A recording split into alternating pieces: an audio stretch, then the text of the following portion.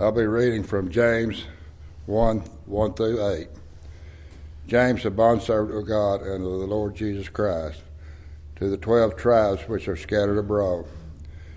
Greetings, my brethren. Count it all joy when you fall into various trials, knowing that testing of your faith produces patience. But let patience have its perfect work, that you may be perfect and complete, lacking nothing.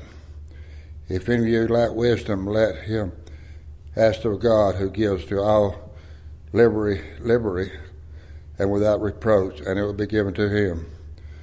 But let him ask in faith with no doubting, for he who doubts is like a wave of the sea driven and tossed by the wind. For let not the man suppose that he will receive anything from the Lord. He is a double-minded man, unstable in all his ways.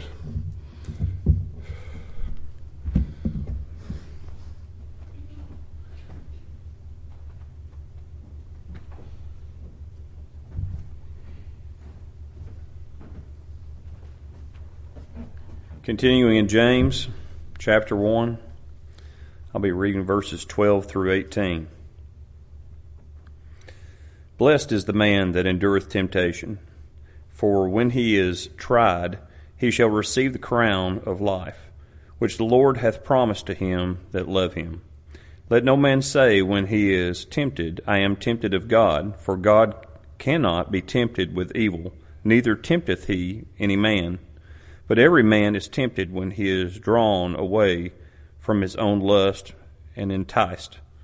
Then when the lust hath conceived it, it bringeth forth sin, and sin, when it is finished, bringeth forth death.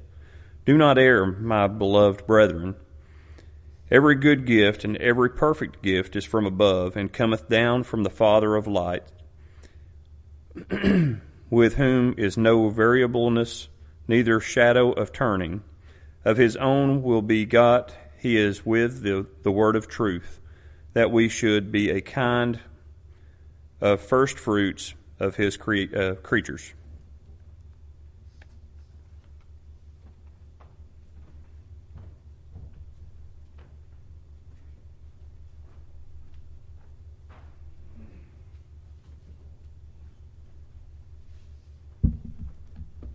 I'll be reading from the New King James, 2 Corinthians chapter 4, verses 14 through 18. Knowing that he who raised up the Lord Jesus will also raise us up with Jesus and will present us with you. For all things are for your sake, that grace, having spread through the many, may cause thanksgiving to abound to the glory of God. Therefore we do not lose heart. Even though our outward man is perishing, yet the inward man is being renewed day by day. For our light affliction, which is but for a moment, is working for us a far more exceeding and eternal weight of glory.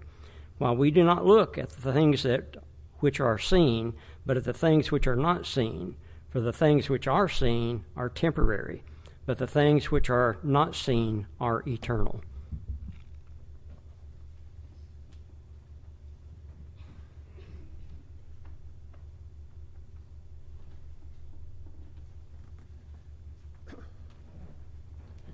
Let us pray. Most kind and righteous Heavenly Father, we come to you at this time, thanking you, Father, for life itself, for all the blessings that through your Son you have given us. We're so thankful, Father, for everything that we have. We ask thee, Father, that we always remember that we're not of this world, but we're just living here until this time is over. We ask thee, Father, that we remember back to the days before things happened like they are now. When the church, your church back in the day, was all faithful, all taught the same thing. They were not split apart the way they are now, some teaching some things that are not according to thy will. We ask thee, Father, we always be faithful to your word.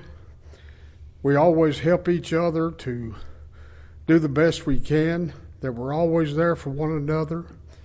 May we always, Father, do your will. and always be what you'd have us to be.